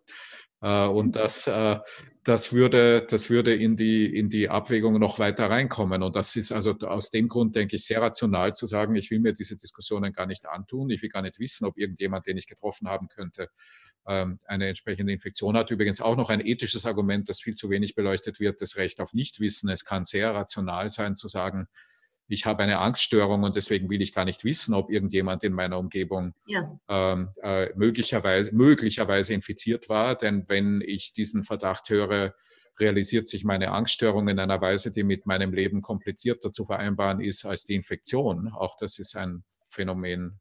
Und wenn man das weiterdenkt, führt das bis zum Suizid im Extremfall. Ja. Die man auch noch bewerten kann. Also insgesamt mit einem Wort glaube ich, dass diese Frage der Selbstbelastung auch ein Faktor ist, der bei der Wahrnehmung der Menschen, ob sie sowas freiwillig installieren sollen oder nicht, eine Rolle spielt. Und ich würde deswegen auch sehr stark argumentieren dafür, dass man diese rechtlichen Folgen, die aus dem freiwilligen Einsatz einer solchen App entstehen, rechtlich klärt, in einem Gesetz am besten rechtlich klärt, um damit die Wahrscheinlichkeit des freiwilligen Einsatzes zu erhöhen. Also diese sozusagen Kosten-Nutzen-Abwägung, die individuell zu treffen ist, entsprechend klarer zu machen, als das bisher der Fall ist. Aber die Frage, die ich jetzt habe, ist die, also zumindest in meinen rechtlichen Filterbubbles, in denen ich mich bewege, wird seit Jahren darüber diskutiert, ob man das Handy wirklich so behandeln kann wie jeden anderen physischen Gegenstand. Oder ob man beweisrechtliche Sonderregeln für Handys einführen muss, aus genau dem Grund, den du geschildert hast, nämlich, dass eben das nicht mehr ein physischer Gegenstand ist wie ein Küchenmesser, sondern einfach unser Leben, ein digitales Alter Ego, unser Selbst. Und dass es deswegen ganz erheblich strengere Maßgaben geben müsste, unter welchen Voraussetzungen das beschlagnahmt und ausgewertet werden darf. Meiner Beobachtung nach ist diese Diskussion eine, die in meiner Bubble stattfindet, aber nicht in deiner, also in der strafrechtlichen Diskussion viel weniger präsent ist als in der Datenschutz-IT-rechtlichen Diskussion. Teilst du den Eindruck? Und zweite Frage, wie positionierst du dich in diesem Spiel rechtspolitisch? Ja, das sind schöne Fragen. Also erstens einmal, in meiner Bubble kommt das ganz stark vor, weil ich über Beschlagnahme regelmäßig schreibe. Ja, also gerade da habe ich vor kurzem 2 Vorträge drüber gemacht. Genau das Thema, Beschlagnahme eines Handys. Was ist das? Was ist das? Was kann das? Wie viel kann man über die bloße Beschlagnahme machen? Also wie viel, wenn man es Beschlagnahme, also als Vorgang, man nimmt ein Handy an sich. Welche Daten kriege ich als Ermittlungsbehörde über die bloße Beschlagnahme? Das macht die Sache leichter, weil die Voraussetzungen für eine Beschlagnahme minimal sind. Ja? Und welche Daten auf dem Handy kann ich nur abgreifen, wenn ich mich nach den Regeln der Telefonüberwachung oder Nachrichtenüberwachung, die Voraussetzungen sind viel höher gehängt. Welche Daten sind sozusagen an diese höher gehängten Ermittlungsmethoden gebunden? Ja, also in meiner Bubble kommt das Thema vor und immer weiter. Es hat die Susanne Reindl-Krauskopf hat eine Tagung dazu gemacht. Es kommt in unserer Mittagsdiskussionsrunde vor. Also das Thema ist da. Ganz eindeutig. Und so wie du finde ich, dass das, was bisher geherrscht hat, auch, ich kann jetzt auch nicht sagen, aus welchen Gründen es anders sein sollte, dass das Handy ein normaler Beweisgegenstand ist. Und einen normalen Beweisgegenstand kann ich auch anschauen. Eine Kiste als Beweisgegenstand kann ich auch öffnen und schauen, was drinnen ist. Das wurde auf die digitale Welt übersetzt. Das ist die Kiste und anschauen heißt digital zu öffnen und schauen, welche Daten geladen sind.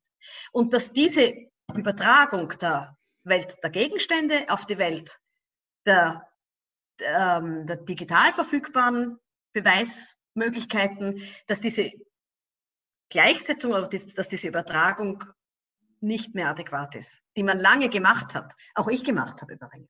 Ja, weil ich habe gesagt, dass es gibt die Sicherstellung, die gute alte Sicherstellung, die gibt es seit ewig. Wahrscheinlich das älteste Beweismittel der Welt, dass man einen Beweisgegenstand nimmt.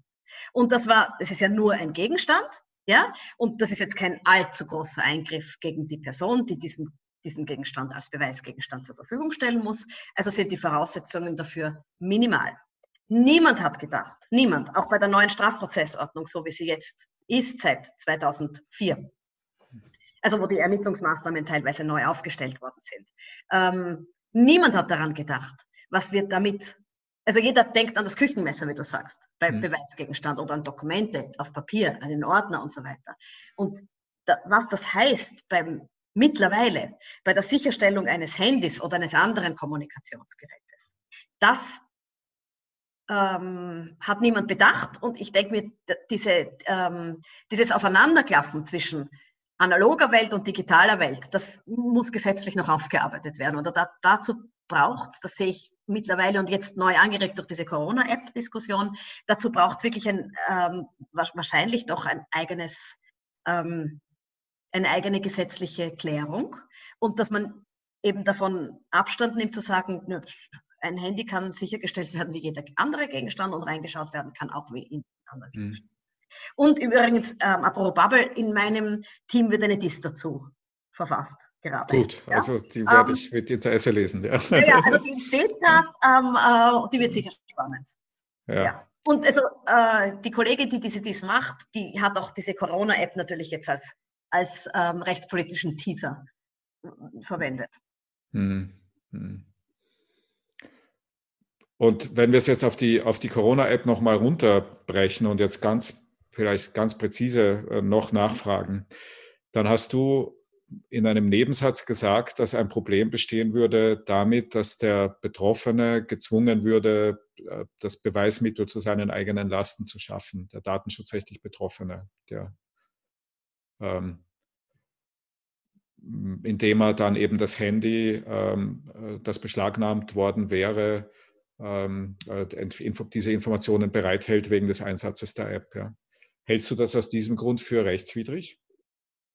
Denn es gibt ja vermutlich den Grundsatz auch hier, dass man den Beschuldigten nicht zwingen darf, seine sozusagen die eigene Verurteilung durch die Schaffung von Beweismitteln wahrscheinlicher zu machen. Ja.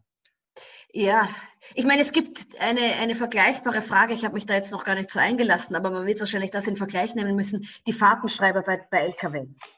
Ja, das ist was Vergleichbares, wenn dann sozusagen, wenn Unfälle dadurch zustande kommen, dass man Ruhezeiten nicht eingehalten hat und so weiter. Es war eine große, oder ist sogar noch immer eine große Diskussion, wo auch, wenn man Pflicht hat, diesen Fahrtenschreiber einzupflanzen in den eigenen LKW oder den Firmen-LKW, dann ist das ganz Vergleichbares, was damit passiert.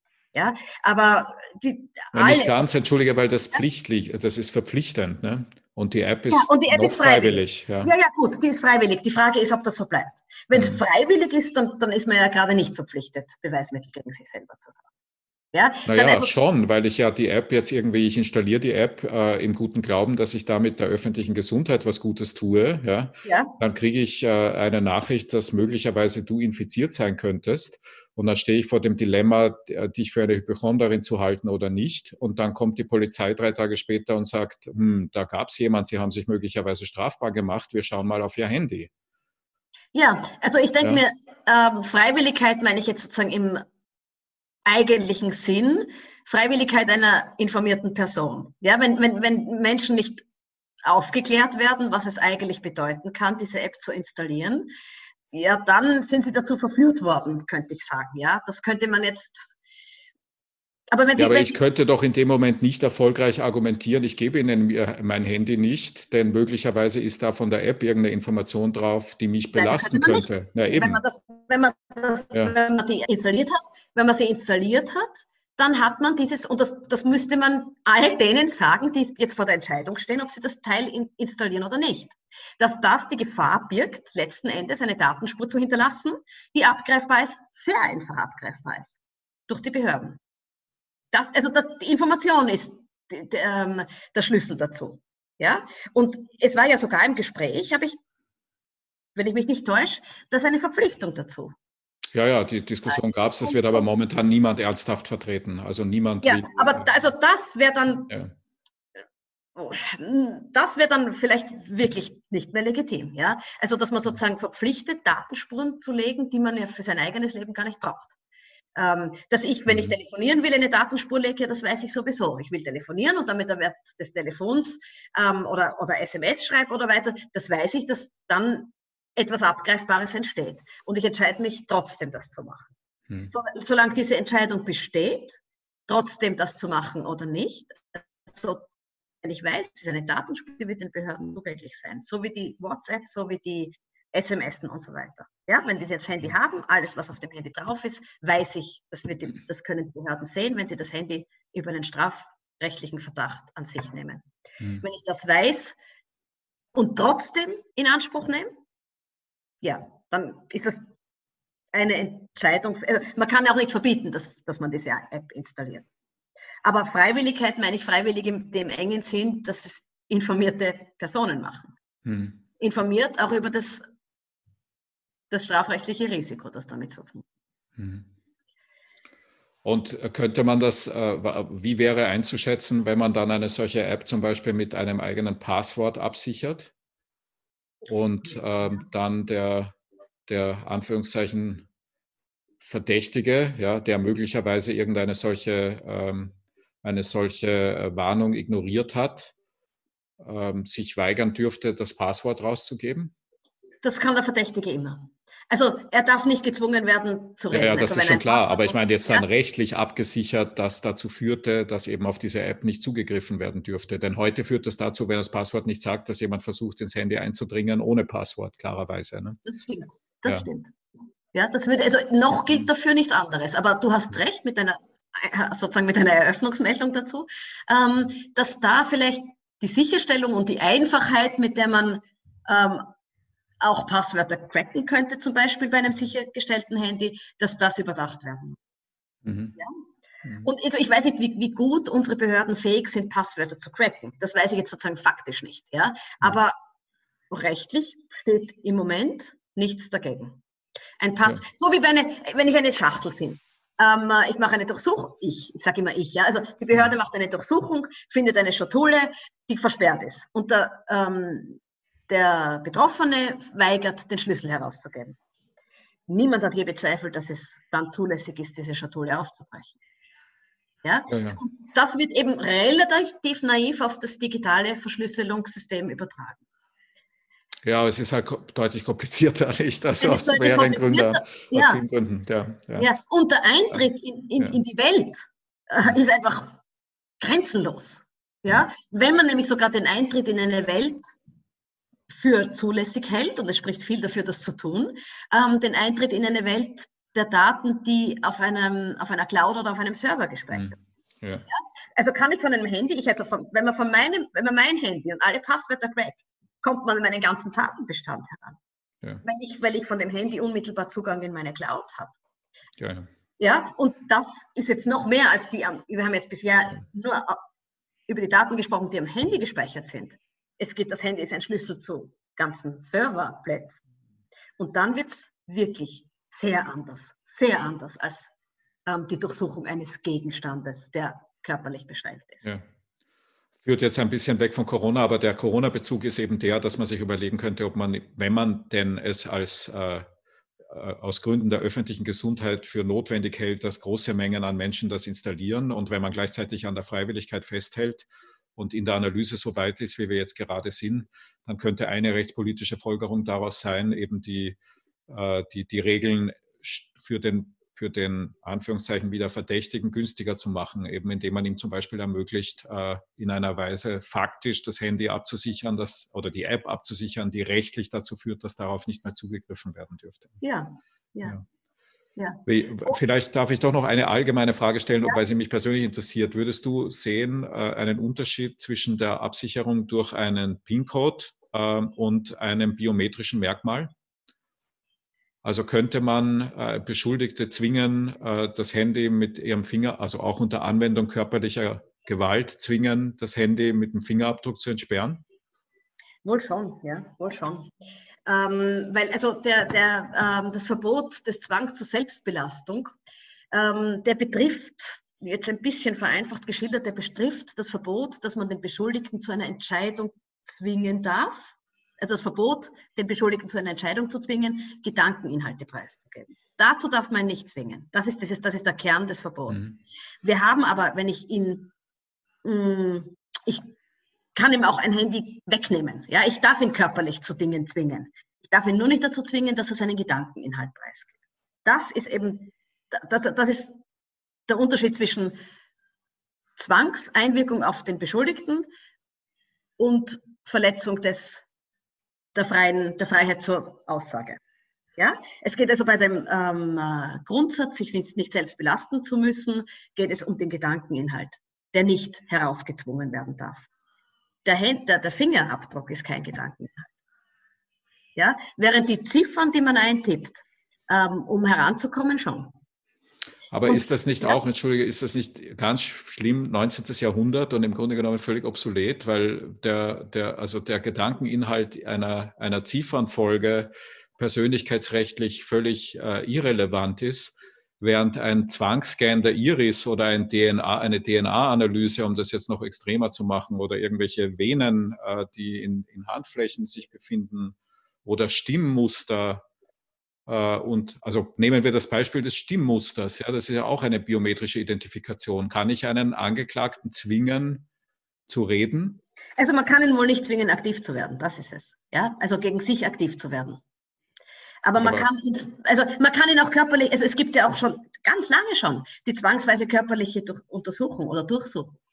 Das gibt es schon traditionell, dass bei einem Beschuldigten, er kann ja auch festgenommen werden, ja. Also er kann schon als Beweisquelle, sage ich jetzt ein bisschen brutal, ja, als Beweisquelle genutzt werden.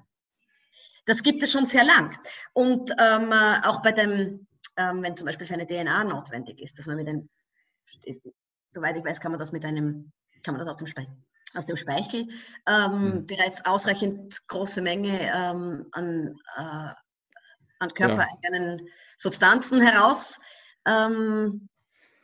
Aber das ist nicht mein Fall, ne? Ja, aber das sind Vergleichsfälle. Also schaut, den Fall, den wir jetzt vor uns haben, deswegen sage ich immer, deswegen nenne ich andere Fälle, weil ich suche Dinge, bei denen wir schon Vergleichbares haben, ja, sozusagen, wo man dann diesen Fall, wir haben ein abstraktes Gesetz, ja, wo man diesen Fall dann auch unterordnen kann in die bereits bestehenden Regeln.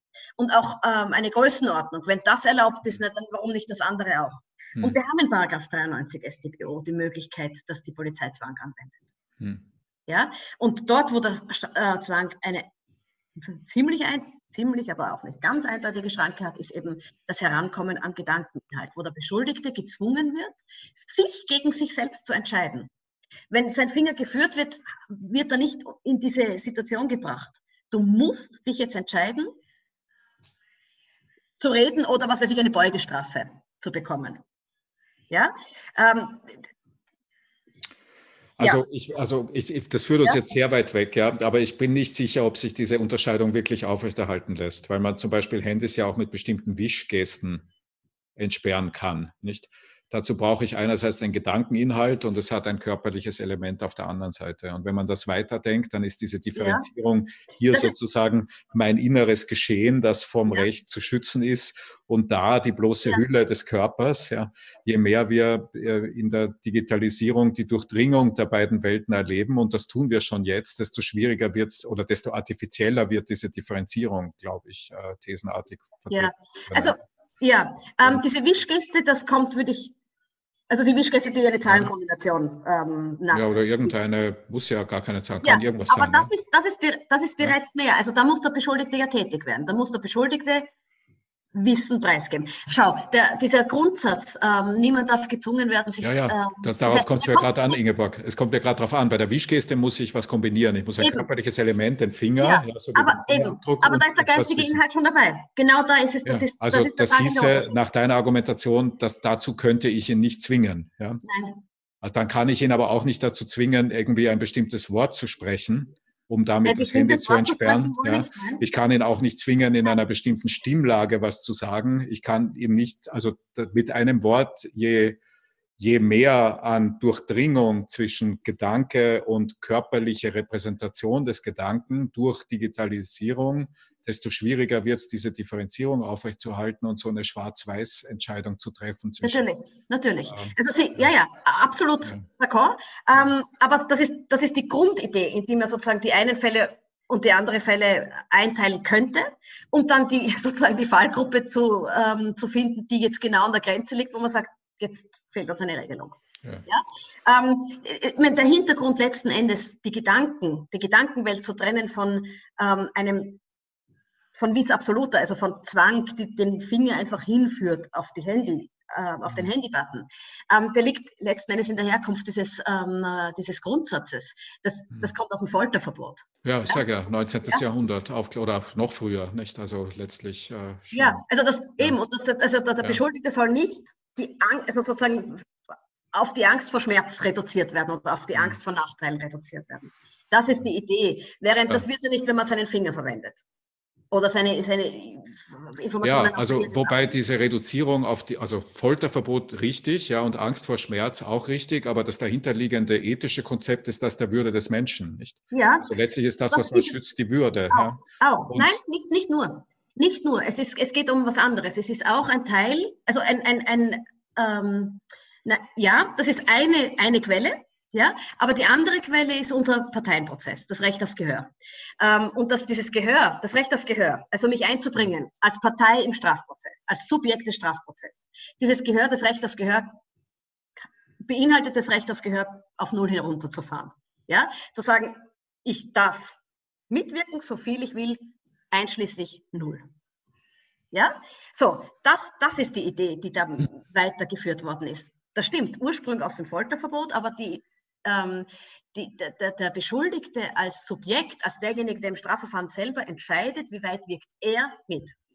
Das ist mit dem Anklageprozess verbunden, mit dem Parteienprozess. Und das ist schon etwas anderes. Dass der Beschuldigte die Entscheidungen, was gebe ich in meinen Strafprozess ein, das entscheidet der Beschuldigte. Ja, aber eben gerade nicht, wenn es um seinen Körper geht, nicht? Gerade eben nicht, wenn es um den Fingerabdruck geht oder da verlangt man halt eine Entscheidung. Ja, da verlangt man damit keine Entscheidung ab. Das ist es. Ja, also überall, wo du den Beschuldigten zu einer Entscheidung zwingst, das würde sozusagen jetzt nur grob typisiert. Mir ist schon klar, dass da ganz offensichtlich Dinge sind, die dazwischen liegen. Ja? Aber das Verbot, ihn zu dieser Entscheidung zu zwingen, glaube ich, ergibt sich nicht aus dem Grundsatz, dass er die Kooperationsbereitschaft bis auf Null runterfahren darf, wenn er möchte, weil sie ja dann eben ignoriert wird an dieser Stelle. Aber nicht ignoriert, naja, wenn ich jetzt Angeklagter bin und man will von mir entweder den PIN-Code oder den Fingerabdruck, ja, dann kann ich den PIN-Code nicht herausgeben, weil er ein Gedankeninhalt ist. Und ich kann sagen, ich gebe dir meinen Fingerabdruck nicht, aber ich werde gezwungen, ihn herzugeben, wenn ich sage, ich gebe ihn nicht her. Ja, aber es wird ihm die Entscheidung nicht abgepresst. Das ist, also natürlich, das mag jetzt absurd klingen und für den Beschuldigten gleich unangenehm empfunden werden. Ja, das kann schon sein. Aber die Dinge haben trotzdem einen verschiedenen gedanklichen Hintergrund. Jemanden zu zwingen, eine Entscheidung gegen sich zu treffen. Verstehe ich. Das verstehe ich. Aber ich behaupte, jetzt, ich will bald vorläufig nur behaupten, dass der gedankliche Hintergrund dahinter die Würde des Menschen ist. Also das Konzept. Nicht nur. Es ist nicht nur so. Ja. Es ist nicht nur so. Also die Würde ist ein Strang dieses Zwangsverbots. Ein Strang und ein zweiter Strang etwas später entwickelt, ist der Parteienprozess. Ja? Es sind zwei verschiedene Dinge, die hier einfließen. Und die Würdeverletzung hast du bitte, wenn du den Finger nimmst, ja auch. Ja, das stimmt. Wenn du den Finger nimmst und führst, ist es der gleiche würdeverletzende Eingriff, der übrigens relativ geringfügig ist. Ja? Also wir haben Schlimmeres in unserer StPO, mit körperlicher Untersuchung nämlich. Aber eben nicht nur von der Würdeverletzung her gedacht, sondern vom Prinzip des Parteienprozesses her gedacht, scheint die Sache wieder anders. Und ich gebe dir recht, wir müssen die mal gemeinsam heraussuchen, die Grenzfälle, wo man sagt, das können wir jetzt aber nicht mehr lösen mit dieser Unterscheidung. Oder da macht die Unterscheidung keinen Sinn mehr. Ja? Ich bin mir sicher, die finden wir. Ja, du hast es ja schon angedeutet. Ja, aber wir finden da viele interessante Dinge, die sehr weit weg sind von Corona, aber trotzdem sehr, oder gerade deswegen vielleicht wahnsinnig interessant. Entschuldige, dass ich dich da so in Untiefen führe, die mit ich liebe diese Untiefen. ursprünglichen Anlass unseres Gespräches nichts zu tun haben. Ich würde das zusammenfassen, jedenfalls den anlassbezogenen Anteil, dass man auch aus strafrechtlicher Perspektive sich gut überlegen soll, ob man so eine App installiert oder nicht. Ja. Und den Eindruck teile ich mit dir, dass dieser Teil der Diskussion bisher erstaunlich unterbelichtet ist. Also über strafrechtliche Implikationen, übrigens auch über zivilrechtliche Implikationen, die es in ganz ähnlicher Weise gibt, wird erstaunlich wenig geredet bisher. Ja, finde ich auch. Ja, und also mich erstaunt, dass ganz viele Datenschützer, ich lese im Moment die NZZ, also ich bin in der Schweiz, dass erstaunlich viele Datenschützer, das ist ja völlig unbedenklich. Und dann denke ich, hallo, ja. Und ich denke mir, dass die Information, vielleicht tragen wir jetzt gerade damit dazu bei, ja, dass die Information weitergetragen gehört, dass man damit, dass es alles andere als harmlos ist. Also Datenspuren zu hinterlassen, obwohl man wenig davon hat, ja, ist keine gute Entscheidung. Ja. Gut, Ingeborg, vielleicht letzte Frage aus meiner Sicht. Da bin ich gar nicht sicher, wie sehr du darauf antworten willst oder kannst. Das sind Probleme des Strafvollzugs in Zeiten von Corona. Nicht das bisschen, was man davon liest, ist, dass die Rechte der Gefangenen erheblich eingeschränkt worden wären. Aus Gründen, die auch offensichtlich sind, nicht klar, weil man eben die Ansteckungsrisiken reduzieren will. Magst du mit uns teilen, wie du das beurteilst? Also ich habe das Gebiet nur überflogen. Ich bin jetzt auch im Strafvollzugsrecht nicht ganz beschlagen, aber ja, das stimmt. Aber es sind auch einige so weitere Schutzvorschriften, dass zum Beispiel, wenn man jetzt, ich kann jetzt nur keine Gesamtbeurteilung abgeben, sondern nur so einzelne Pünktchen, die mir aufgefallen sind. Dass zum Beispiel der elektronisch überwachte Hausarrest als Alternative zur Freiheitsstrafe nicht davon abhängig gemacht werden darf, dass der Beschuldigte oder nicht zurückgenommen werden darf, weil der Beschuldigte seine Beschäftigung verliert. Ja? Es sind auch ein paar so schützende Gedanken, die dürfen wir nicht außer Acht lassen. Dass die Gefahr von Covid-19 einige Punkte jedenfalls nicht herangezogen werden kann, um einige Erleichterungen nicht mehr zu gewähren. Ja? Das, was ich für besonders einschneidend halte, ist das Besuchsrecht, das eingeschränkt ist auf telefonische Kontakte. Also das halte ich irgendwie, das ist mir am stärksten aufgefallen. Und das ist dramatisch, würde ich sagen. Ja? Weil die Vereinsamung damit, also ich kann es mir ja kaum vorstellen, ja, aber die muss damit in ein enorm hohes Ausmaß gesteigert worden sein. Nur mehr zu telefonieren. Und also ich weiß auch nicht, ob Videotelefonie, das ist jetzt auch nicht so ohne weiteres möglich in Haftanstalten. Also dass die Besuchszeiten nicht mehr in der Form eingehalten können. Und was übrigens auch, jetzt, damit wir nicht nur sozusagen, ich bin sehr kritisch, was das betrifft, aber nicht nur, was ein wichtiges praktisches Faktum ist, es sind sämtliche Fristen, alle Fristen, die mir so einfallen im Strafverfahren oder im Strafvollzug, sind unterbrochen. Also so, dass man jetzt einfach mehr Zeit hat zum Beispiel für ein Rechtsmittel oder zum Beispiel für irgendwelche Anträge, ja, dass diese Fristen unterbrochen sind durch diese Covid-19 Probleme. Und der Strafvollzug, ja, also alles, was zu tun hat mit Freigang und also alles, was zu tun hat letzten Endes mit körperlichem Kontakt, ist eingeschränkt und all das ist natürlich eine Belastung für den Betroffenen. Ja, ganz klar. Und ja. Aber einige Dinge, also soweit ich das überblicke, jetzt ist es wahnsinnig detailreich und hochtechnokratisch, das könnte ich jetzt gar nicht alles auflisten. Ja? Aber es sind einige Dinge, die sozusagen auch nicht einer Befreiung in den Weg gestellt werden. Dazu wurde mir gedacht, für die Strafe, wo ich ein paar Dinge auch irgendwie gedacht habe, naja, das ist fair. Ja? Das ist insofern fair, als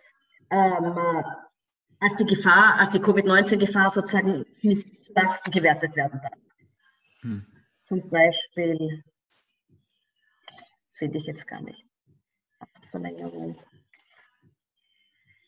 So. Du, ich finde das jetzt nicht auf die Schnelle. Gut. Aber das ist sehr, also die Ambivalenz stimmt natürlich, dass wenn alles im Strafvollzug eingeschränkt wird, was mit körperlichem Kontakt zu tun hat und das letzten Endes aber auch das Leben der Menschen ja stark erleichtert, dass das natürlich schwere Einbußen sind, das liegt auf der Hand.